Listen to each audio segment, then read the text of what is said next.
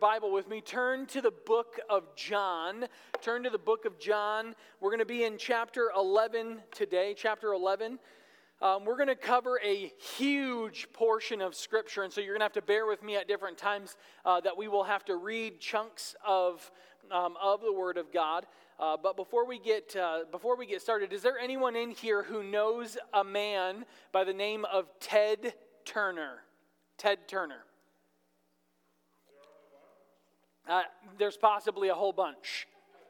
But Ted Turner, there's a few of you who raised your hands. Ted Turner was and is the media mogul, the creator of CNN and TBS, multi-billionaire. And recently I was just reading an article about him where he became a very outspoken atheist after high school.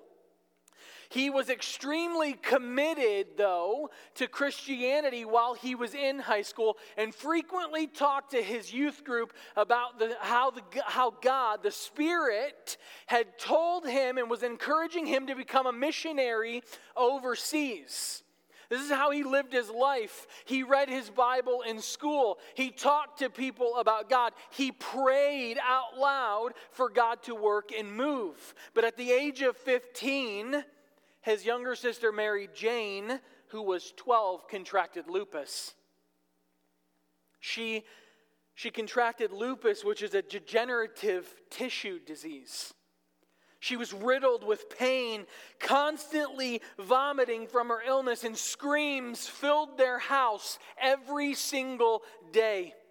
Ted regularly would come home from school and he would sit at his sister's bedside holding her hand until she or he fell asleep that night.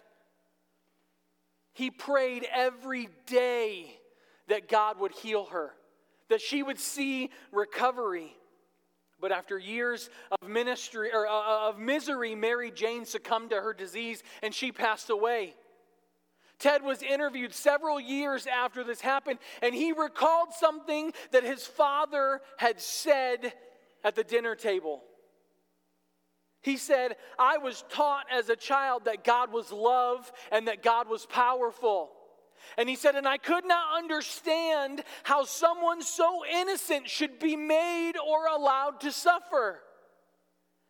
He even said that his father remarked following the death of his sister that if that is the type of God he is, I want nothing to do with him. Ted's father, overwhelmed by grief,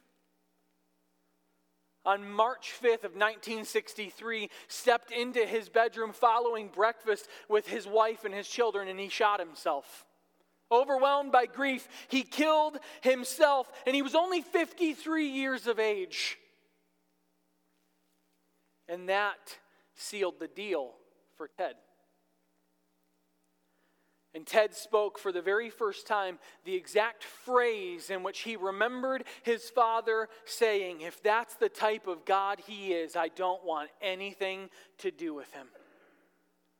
Now maybe you're sitting in here and you're like, you told me who Ted Turner was, but I don't really recognize or don't really resonate. Well, what about this? C.S. Lewis, one of my favorite authors and theologians, the one who wrote the Chronicles of Narnia, one of the most well-known children's book series in the world. C.S. Lewis lost his wife to a painful bout with cancer, and he wrote this in his book, A Grief Observed. "I cannot understand why God is always there when things are going well, telling you what he expects of you. But go to him when your need is desperate, and when all other help is vain, and what do you find but a door slammed in your face? And the sound of bolting and double bolting on the inside. And after that silence, you may as well just turn away. The longer you wait, the more emphatic the silence really becomes. Why is God so present a commander in our times of prosperity, but so very absent a help in our time of trouble?" C.S. Lewis penned those words years after he had come to the saving knowledge of Christ. Years afterwards. And that quote by C.S. Lewis never makes it onto anyone's favorite C.S. Lewis quotes page. You know, C.S. Lewis made it through, and his faith was ultimately strengthened in it. But he was articulating what I believe many of us feel or have felt. Have you ever found yourself there? In your despair, in your hurt, in your pain, in your frustration, in your fill in the blank. God, where are you? Why are you not listening to me? How come you're not helping? When are you going to show up? A lot of us. I've talked to some in this room. I know in my own life we have gone through dark chapters. Well, we've thought some of these exact things and we've shut ourselves up saying I'm not allowed to feel this way because real Christians don't feel like this.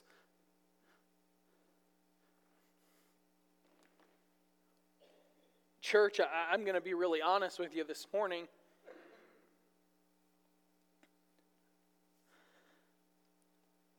This last week has just been a spiritually challenging week in our home. And there have been moments where I have thought these exact things over the last week. God, where are you? Are you not listening to me? How come you're not showing up? Why does everything seem so dry?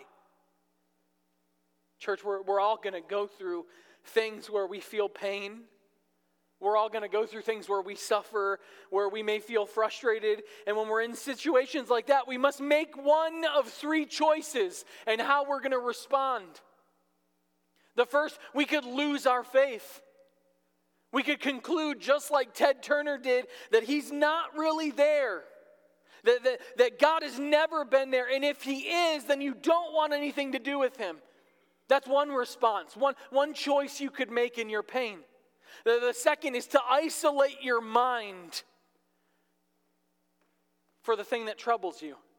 To just gloss over it, to just refuse to even address it or to think about it, exactly like C.S. Lewis talked about in his book, A Grief Observed. You know, many people have shut off parts of their hearts and minds to the Christian faith and just refuse to think about it. Why? Because they're afraid that their faith will not be able to stand those questions. That their faith would not be able to make it through the pain, the suffering, the hurt, the trial. Why? Because it would become too painful for them. And the result is a superficial faith that doesn't consume your whole being. Why? Why? Because you love a God, or you can't love a God unless you love him with your whole entire being. So you become the one who has a superficial faith. You just don't think deeply anymore. Or there's the third one, the third response. And that's to press deeper into the things of God. To press deeper, meaning that you let the questions, you let the situations, the trials, the circumstances drive you deeper in your relationship with God. I'll tell you, there have been times in my life when I have asked the hard question. There have been times in my life where I have struggled. There have been times in my life where I've even doubted the Word of God. But I will tell you right now that it was in those moments that my faith grew the most and my relationship with God became so much sweeter. It was Charles Spurgeon who said that doubt and pain are like a foot poised to move forwards or backwards.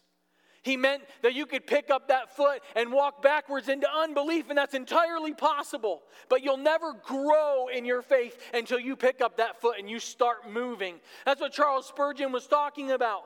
That faith is never going to grow. It was also Charles Spurgeon that said those that dive into the sea of affliction will always bring up rare pearls. In the same sermon, he spoke it.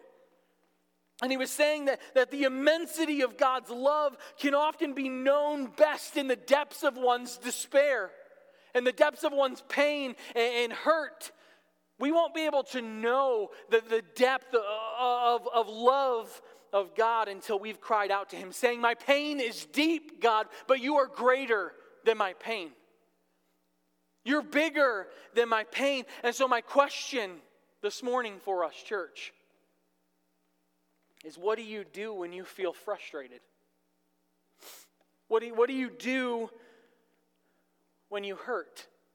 What do you do when you're in pain from a situation? What do you do when it feels like God's not there, when He's not answering you? And maybe for some of you in this room, the question is not that extreme. You may not be here today on the verge of losing your faith, but things maybe are just not going according to your plans.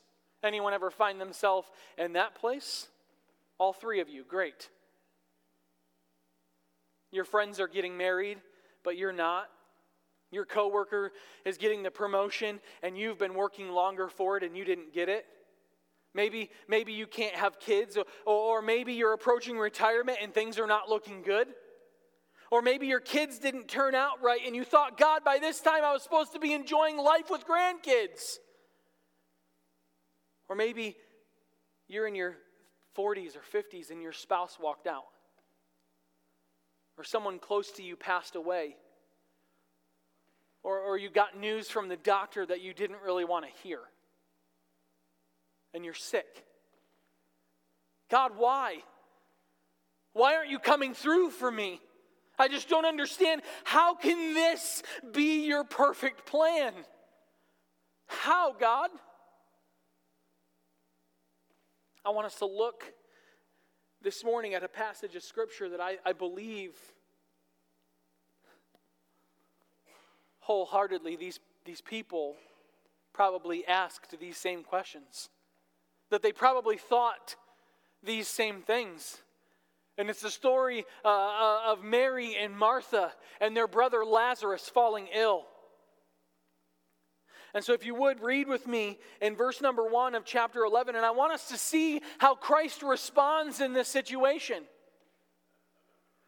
Verse number 1, now a certain man was ill, Lazarus of Bethany, the village of Mary and her sister Martha. And it was Mary who anointed the Lord with ointment and wiped his feet with her hair, whose brother Lazarus is ill. And so the sisters sent to him, saying, Lord, he whom you love is ill. Now I want us to stop right there. Jesus had a close personal relationship with this family. And when Lazarus was sick, it was completely natural for them to bring their need to Jesus. It was expected. It was expected that if the miraculous ways in which Jesus met the needs of so many others, that he would meet their need also. But please note, the love of Jesus, church, don't miss this. The love of Jesus does not separate us from common necessity or common infirmity within man. Why? Because we are still men and women and children. We're still human. So just because he loves us doesn't mean that we're separated from common necessity and common infirmities. Okay? Look now at verse number 4. But when Jesus heard it, he said, this illness does not lead to death. It is for the glory of God, so that the Son of God may be glorified through it. Now Jesus loved Martha and her sister and Lazarus. Verse 6, so when he heard that Lazarus was ill, he stayed 2 days longer in that place where he was. You know, if you read a few verses ahead from this very section right here, you will see that the intentional 2-day delay by Jesus would cost Lazarus his life. And John, in this whole picture here, stops and he reminds us that Jesus genuinely loved these sisters and this brother. Look back at verse number 4. But when Jesus heard of it, he said that it doesn't lead to death, but it is for the glory of God. Look at verse 5. So now Jesus loved Martha and her sister and Lazarus, pointing out each individual. This is not Jesus just loved the family. This is Jesus had a close personal relationship with each one of these individuals, and he's expressing, and John is reminding us. Now, church, it's an important reminder to us that the testing of one's faith was not the denial of Christ's love. Did you guys catch that? The testing of your faith is not the denial of Christ's love. But it does seem strange, does it not? It seems strange that Jesus did not immediately act upon a great need. The delay was probably mystifying to the disciples. Like, Jesus, why are you not going to go? Like, we have to walk to get there. So why are we not leaving now? It was probably agonizing for Mary and Martha that Jesus didn't show up just like that. It wasn't that Jesus loved this family, but he waited. He loved them, so he waited. Look back with me. Look back at verse number 6. It says, so when he heard that Lazarus was ill, he stayed 2 days longer in the place where he was. So he waited. He loved them, so he waited. Now look at verse number 7 with me. And it says this, then after this he said to his disciples, let us go to Judea again. And the disciples said to him, Rabbi, the Jews were just now seeking to stone you, and are you going there again?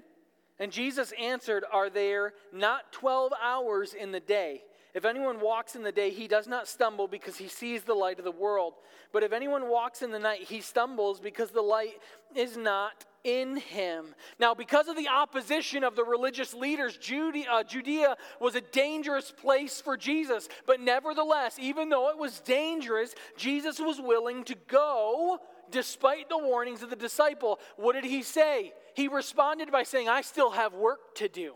And without getting too deep into the theological implications here, Jesus was saying when he mentioned the 12 hours and the day and the night, he was saying, my Father has given me a job to do, and so no one will take my life until it's my Father's will. I have to complete what he's calling me here to do. And if you remember the life of Jesus back to even when he was a child, when he ran off into the temple as a child and his mother found him, what did he say? I must be about my Father's business. Jesus was continuing that same thought here. Now look at verse number 11 with me. And after saying these things, he said to them, our friend Lazarus has fallen asleep, but I go to awaken him. I go to awaken him. Now the disciples said to him, Lord, if he has fallen asleep, he will recover. The disciples still don't get it. Oh, Lord, he's going to wake up. It'll be completely fine. But look at 13. Now Jesus had spoken of his death, but they thought that he meant taking rest in sleep. And Jesus told them plainly, Lazarus has died. Lazarus has died. In verse 15, and for your sake, I am glad. The first time I read that, I was like, Jesus is glad that somebody died? And I was completely confused. But he says, for your sake I am glad that I was not there, so that you may believe, but let us go to him. And so stop there. Jesus uses a familiar metaphor here of sleep to describe the death of Lazarus. And even in the death of a dear friend, Jesus could be glad because he was certain of the outcome. He was certain of what was going to happen. Now, I have come to learn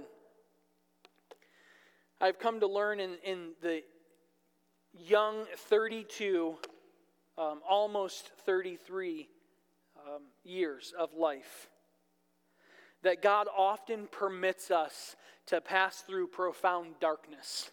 And he often permits us to pass into deeper mysteries of pain so that we may prove more perfectly his power in our life.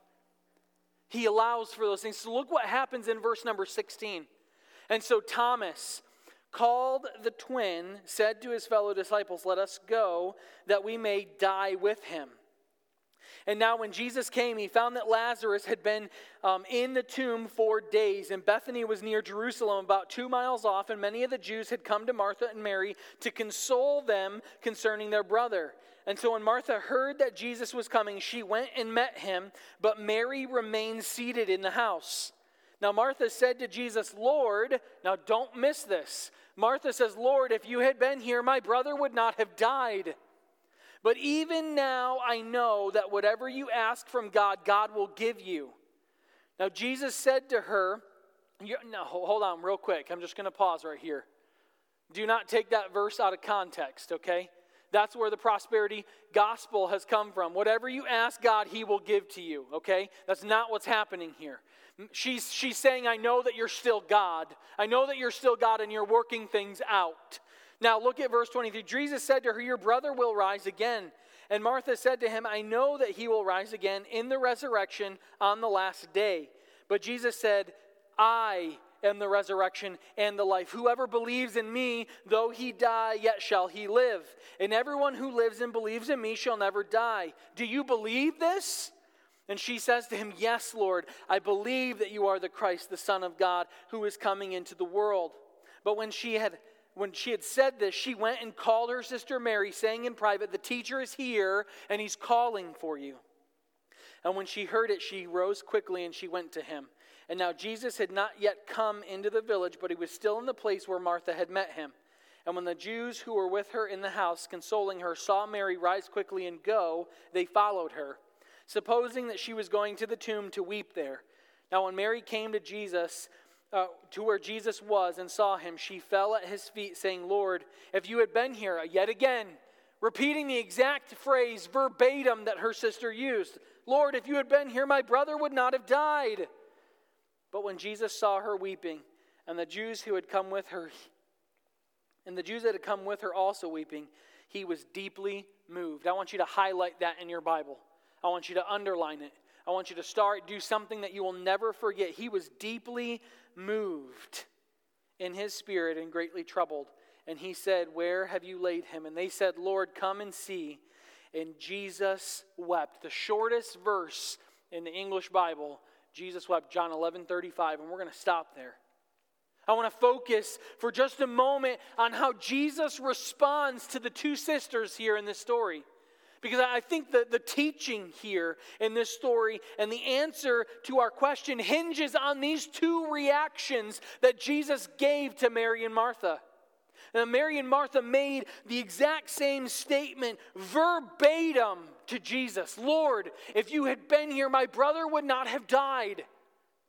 But Jesus responded to each of them differently, in completely different ways. And this passage of Scripture is teaching us that when we're disappointed, when we're hurt, when we're frustrated, when we're in pain, we have need of two things. We have need of two things. The first, to Martha, Jesus gave a theological answer. Jesus gave a theological answer. He said, I am the resurrection and the life. I am the resurrection and the life. Jesus did not claim, church, don't miss this. Jesus did not claim to have resurrection and life, or that he understood secrets about resurrection and life. Instead, Jesus dramatically said, I am the resurrection and the life. To know Jesus is to know resurrection. To know Jesus is to know life. To have Jesus, though, to be a part of Christ's family is to have resurrection and life within inside of us. And so Jesus boldly challenges Martha to trust and to believe that he was the source of eternal life. He was presenting himself as the champion over death. And while humanity in fear generally fears death, the Christian need not fear dying. Why? Because of the instant transition that happens from the old life to the new that's only found in Jesus Christ. Church, we must believe that Jesus is who he says he is and that he can do what he says he can do.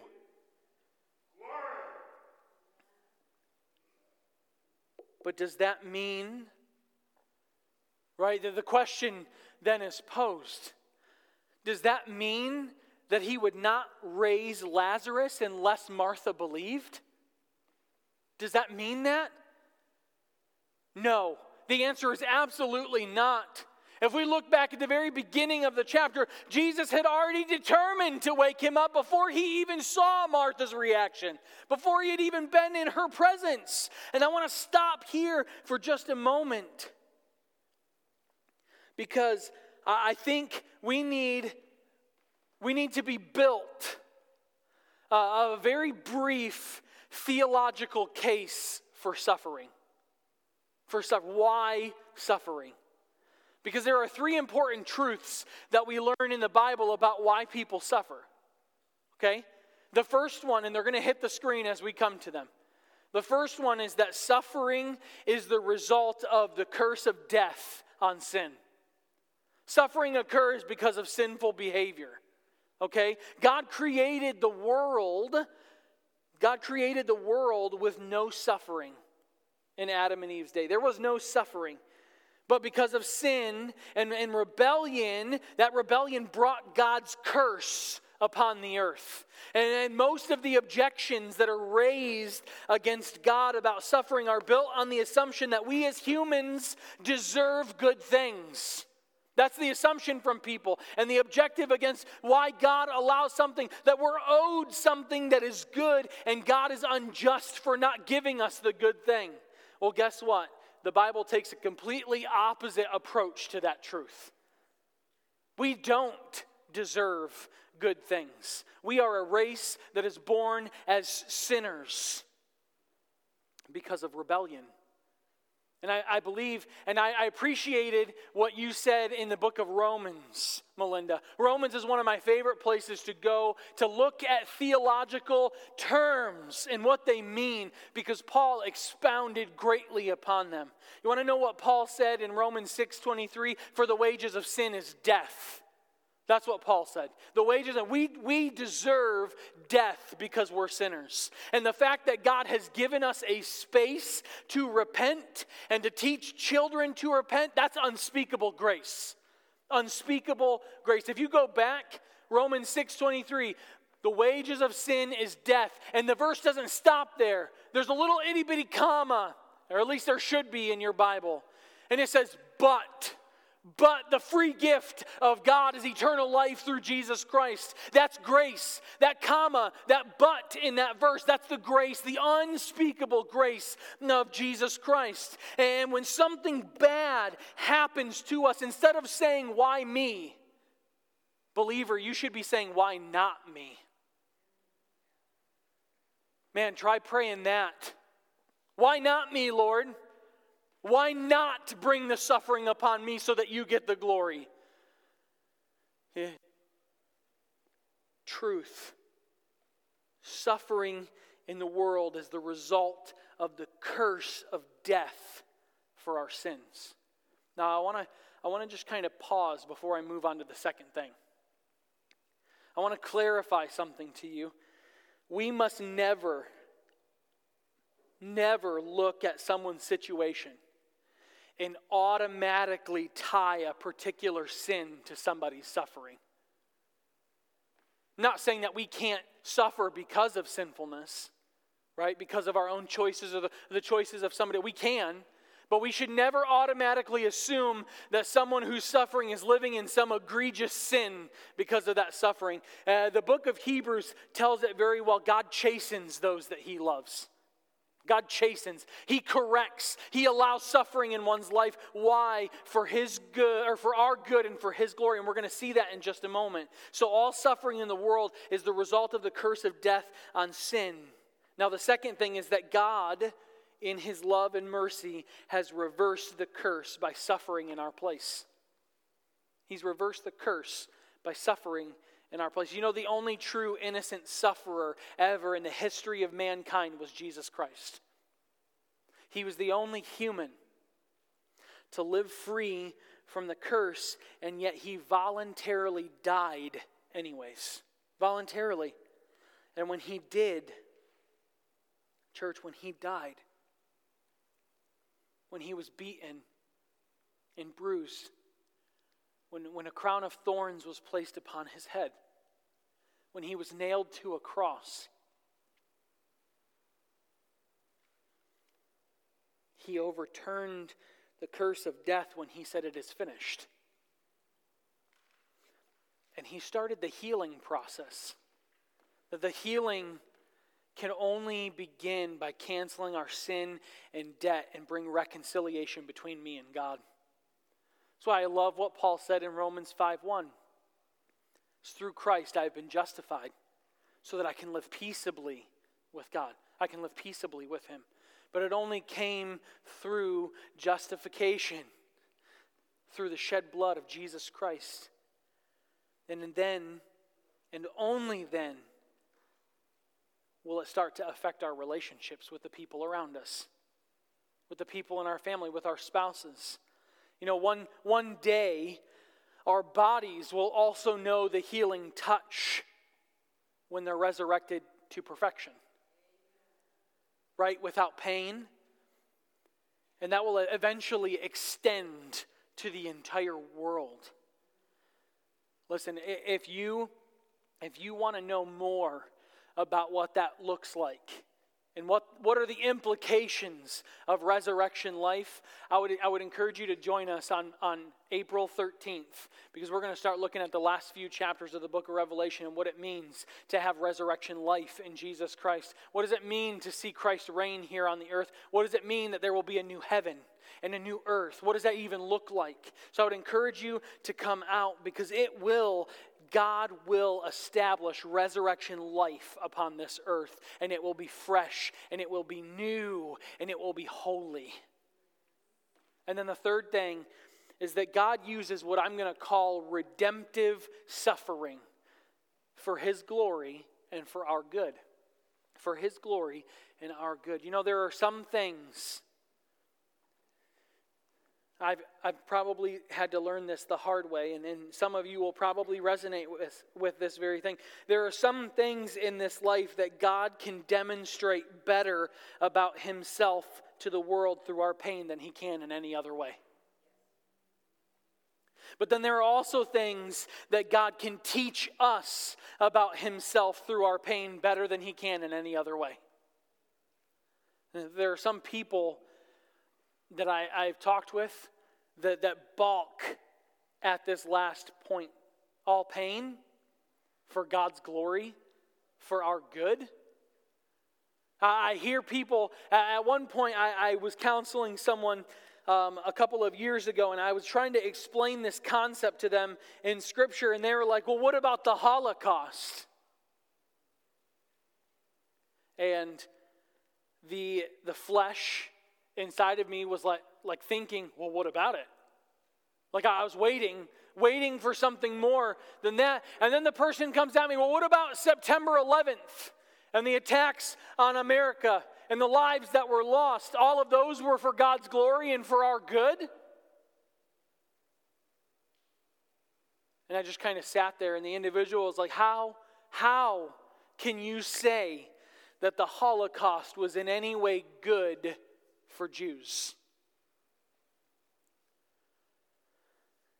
And as I sat there for a moment, I thought to myself, this individual forgot the very first truth.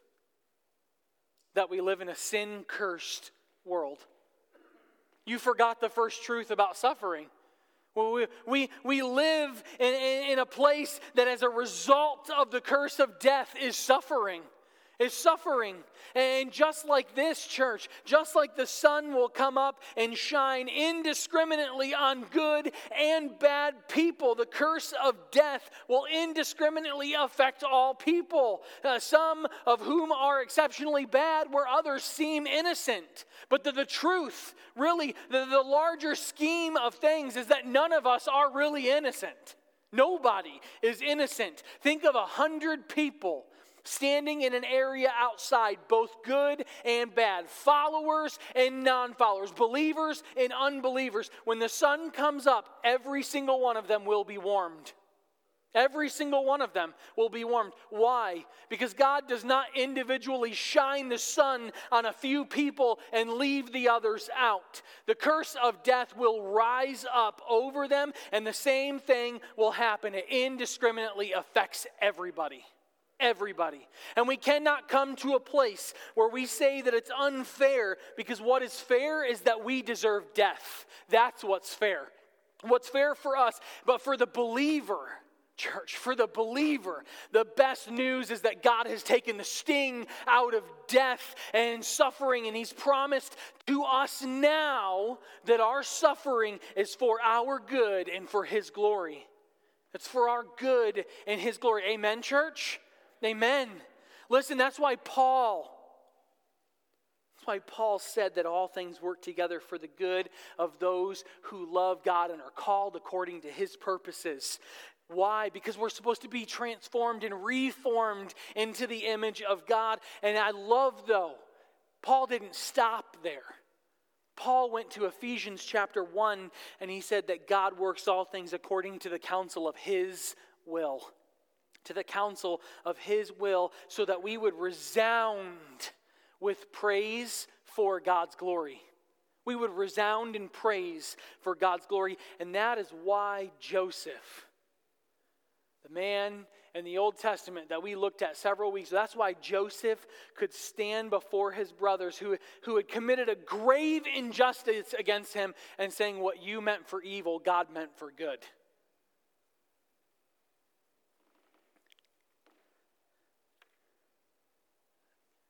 I've experienced in my life so many times how God has repurposed bad situations for his glory. How he's repurposed relationships that I once had and made them something good to glorify him out of them. And in this story here of Mary and Martha, this plays out here for them.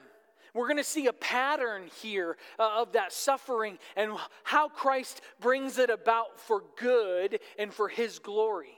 I want us to read just a few more verses, and we're going to start to land the plane here.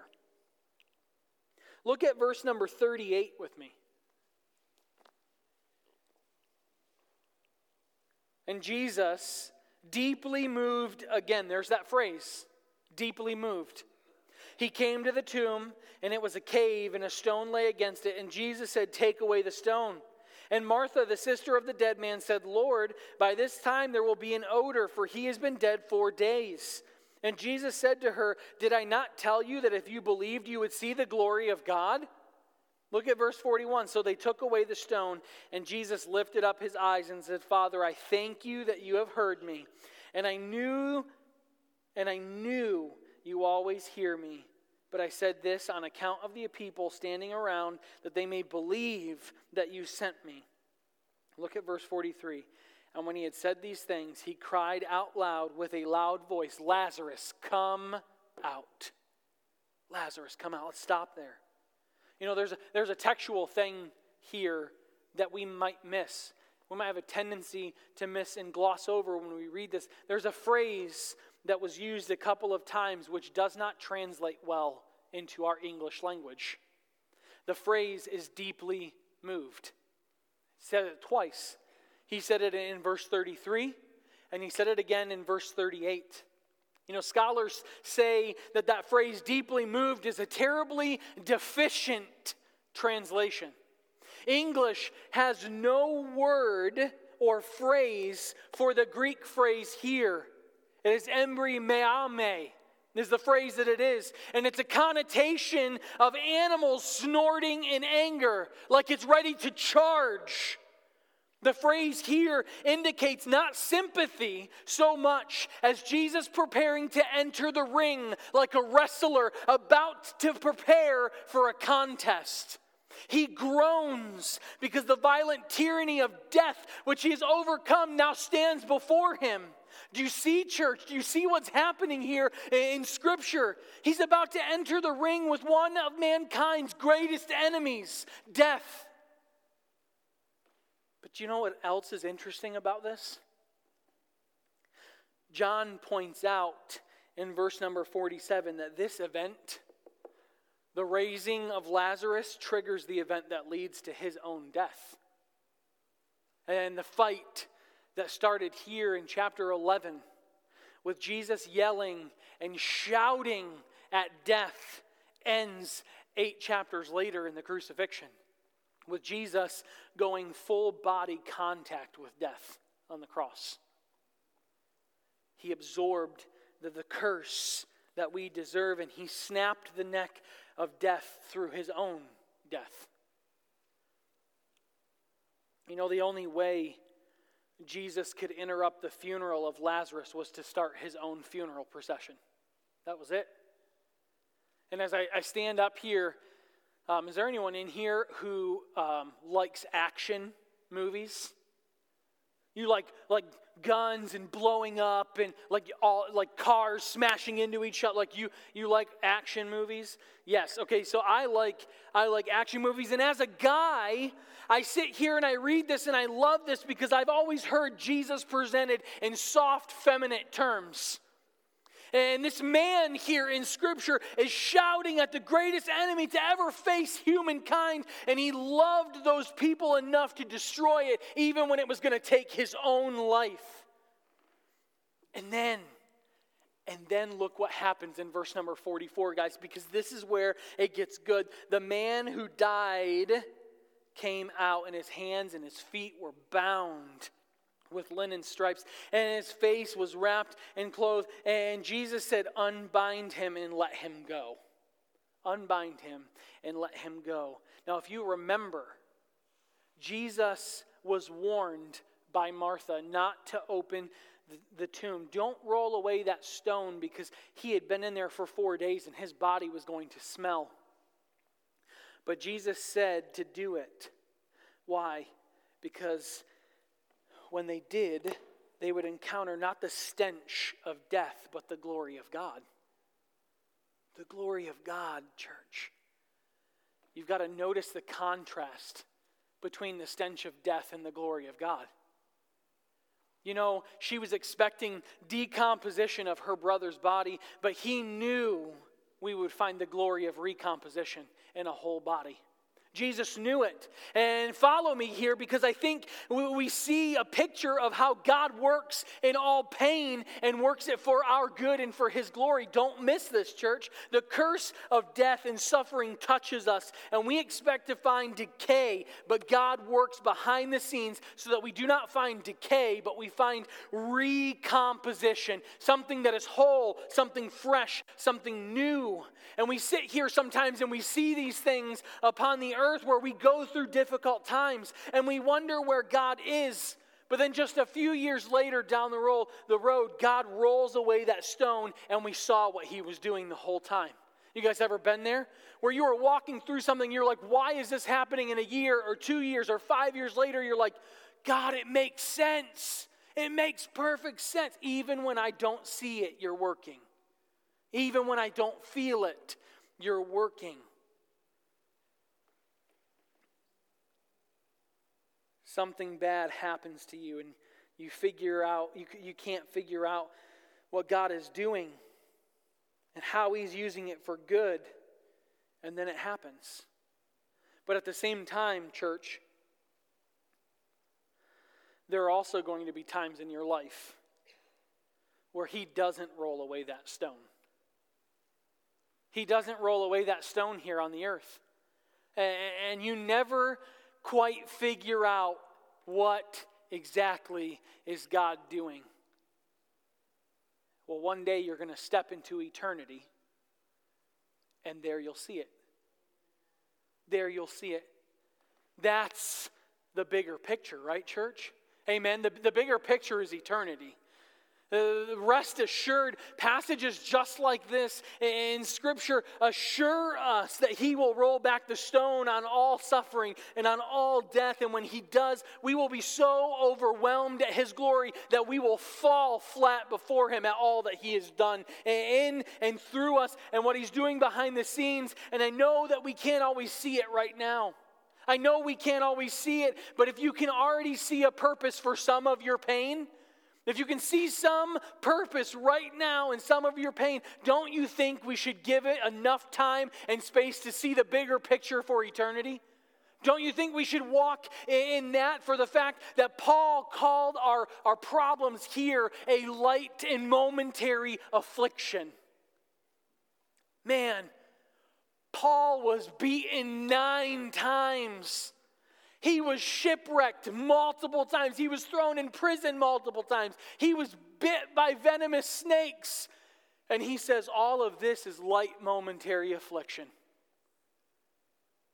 Man. Paul also said that our pain was like birth pangs. like a mother giving birth. Imagine with me for a moment that you're in a hospital room. And in the room next to you on one side, there is someone writhing in pain. And you can hear it. What emotions does that stir up in you? Hearing someone in the final throes of death. Honestly, it's somewhat depressing.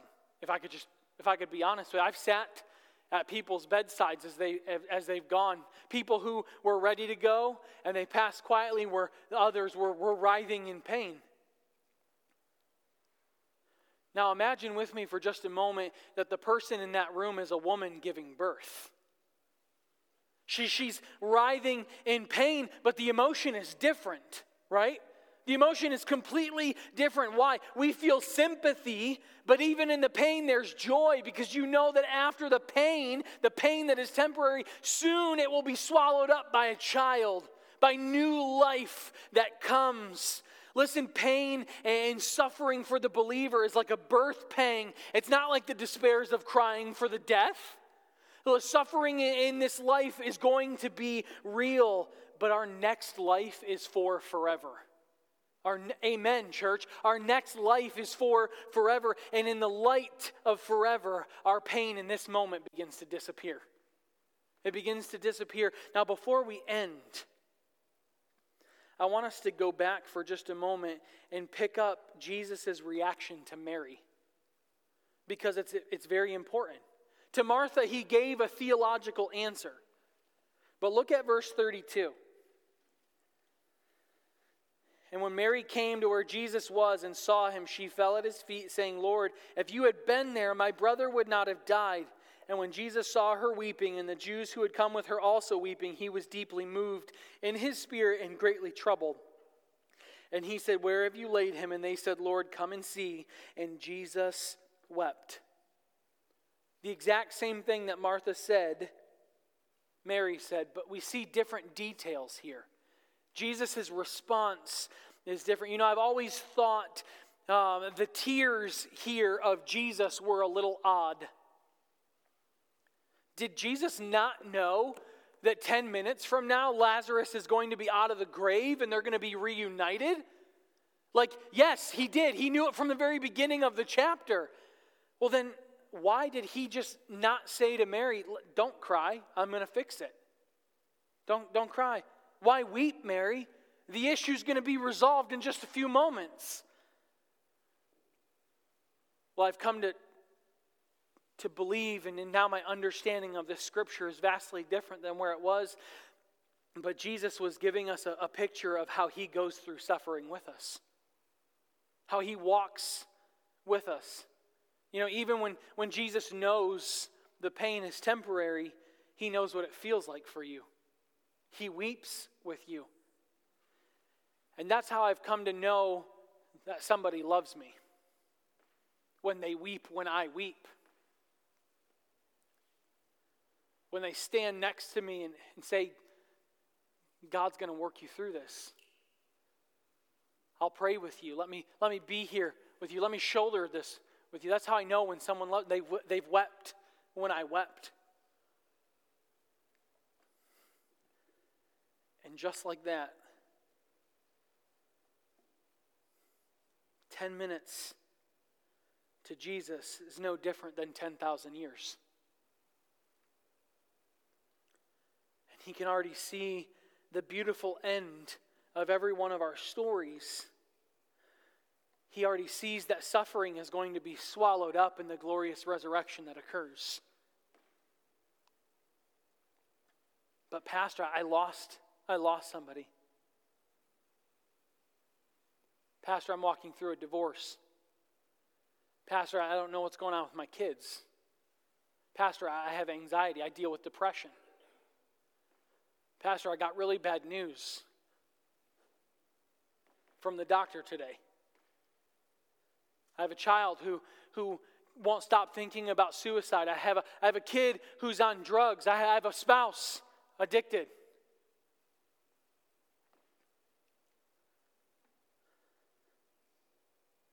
painful, isn't it? Church, it's painful when we have to walk through those things. Sometimes it causes us to feel lonely. Like nobody's there. Like you don't know where to go. You don't know what to do. We're reminded in Scripture that we need a theological answer. But not just a theological answer. We need the reaction of a friend. We need somebody to walk alongside of us. And when you're sitting in here, maybe you're like, I don't have that person. Guess what? Christ is that person for you as a child of God. I always thought it was strange. We used to sing this song, I am a friend of God. And I was slightly bothered by it. Right? Because my perception of friend was vastly different. But guess what? He calls me friend. He calls me, I have somebody to walk through the throes of pain and suffering alongside of me. And there was a song that we used to sing when I was a child, and it was a song, What a Friend We Have in Jesus. He took our sin and our sorrow, and He made it His very own, is what the song says. And He feels it. But it says that He bore our burdens at Calvary, and He suffered and He died alone. Every shattered dream, church, every sorrow, every pain, every conflict, He feels. Every broken heart, He sees each tear that falls. Do you know there was another time in Jesus' life when He wept and nobody was there? The Gospels tell us of the time of the Garden of Gethsemane when Jesus wept with such great anguish that He was sweating droplets of blood. He asked the disciples to stay awake and pray with Him, but they fell asleep. And you know, we don't think of this very often, except for maybe around Good Friday or when we talk about Jesus being crucified. Do you know, He died friendless and godless.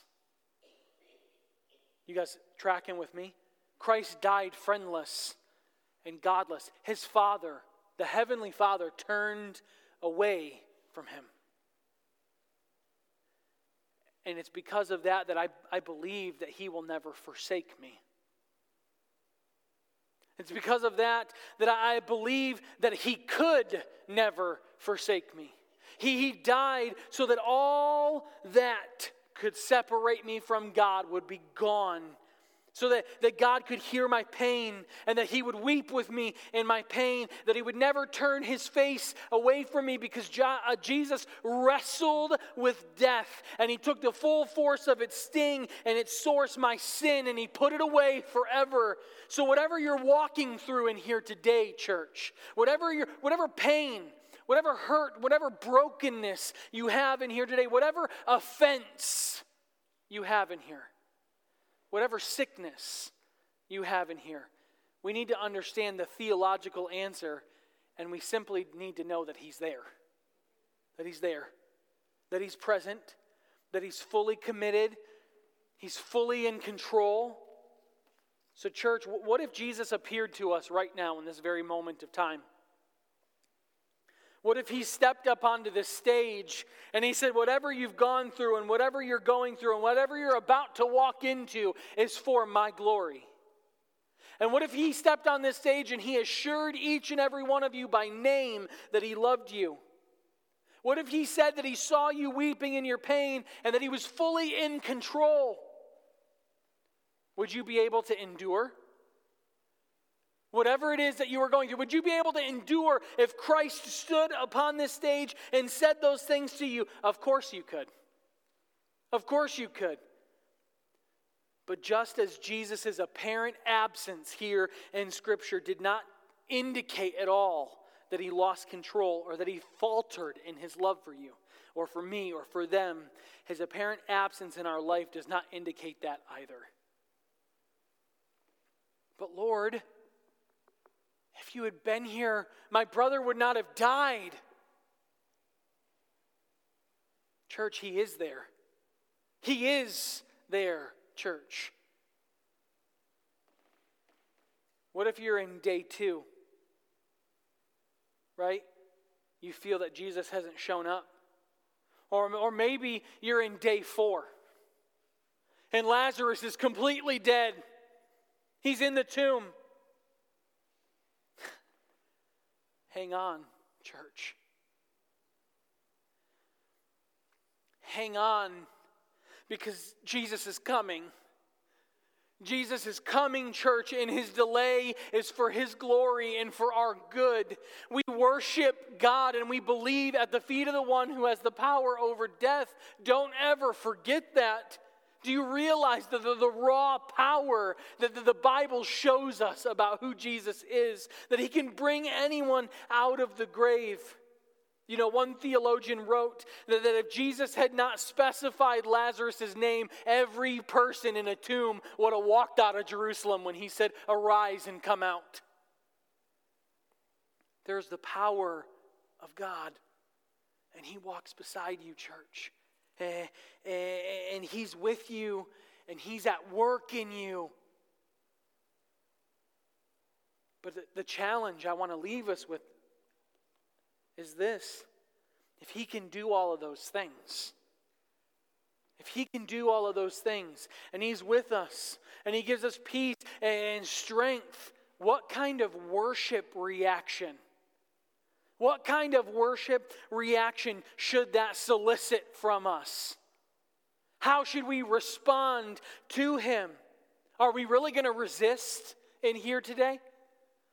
Are we really going to continue to push him away because of something that's occurred? Guess what? He's the only one that can overcome your greatest enemy, Christ. You know, the death rate is still 100%. That has not changed. Do you want to live in eternity with Jesus Christ? Because he's the only hope that we have. Maybe you're in here and you've doubted Christ's love. Or maybe you've doubted his power. And maybe you just need to get alone with God for a moment and pour out your heart to him and say, "Sorry, God, forgive me for my doubt. Forgive me for the way that I have strayed away from you. Forgive me for my lack of interest in holy and good things. Forgive me, God. Do something in me." I want to challenge each and every one of you in here this morning to do something. There's a challenge for each one of us. Maybe you're in here and you don't know Jesus Christ. Listen, just because you sit in church every Sunday doesn't mean that you have a personal relationship with him. So maybe you're in here today and you need to come to the saving knowledge of God's grace in your life. You need to take a step out and say, "Okay, God, I'm giving my whole life up to you because I don't want to live this way anymore. Because I need peace in my life. Because I need to be whole. Because I want to spend eternity with you. So God, I'm a sinner. Save me. Save me today." Maybe you're in here though. Maybe, just maybe, you're like, "Pastor, I've been a believer for a long time." Well, that's great. But maybe you're not as close to God as you should be. Maybe your prayer life's not where it needs to be. Maybe your quiet time, the way that you study and commune with God is not what it needs to be. And so your challenge today is to dedicate time to get alone with God and say, I want to be obedient. This is not, "Lord, just give me the strength," because guess what? We have to respond to the truth that we know. We have to take steps of obedience, and when we do, we'll be blessed by God. We'll be blessed. Or maybe you're in here and you need to encourage a brother or sister in their walk. Maybe you need to come alongside somebody who's hurting. And so I'm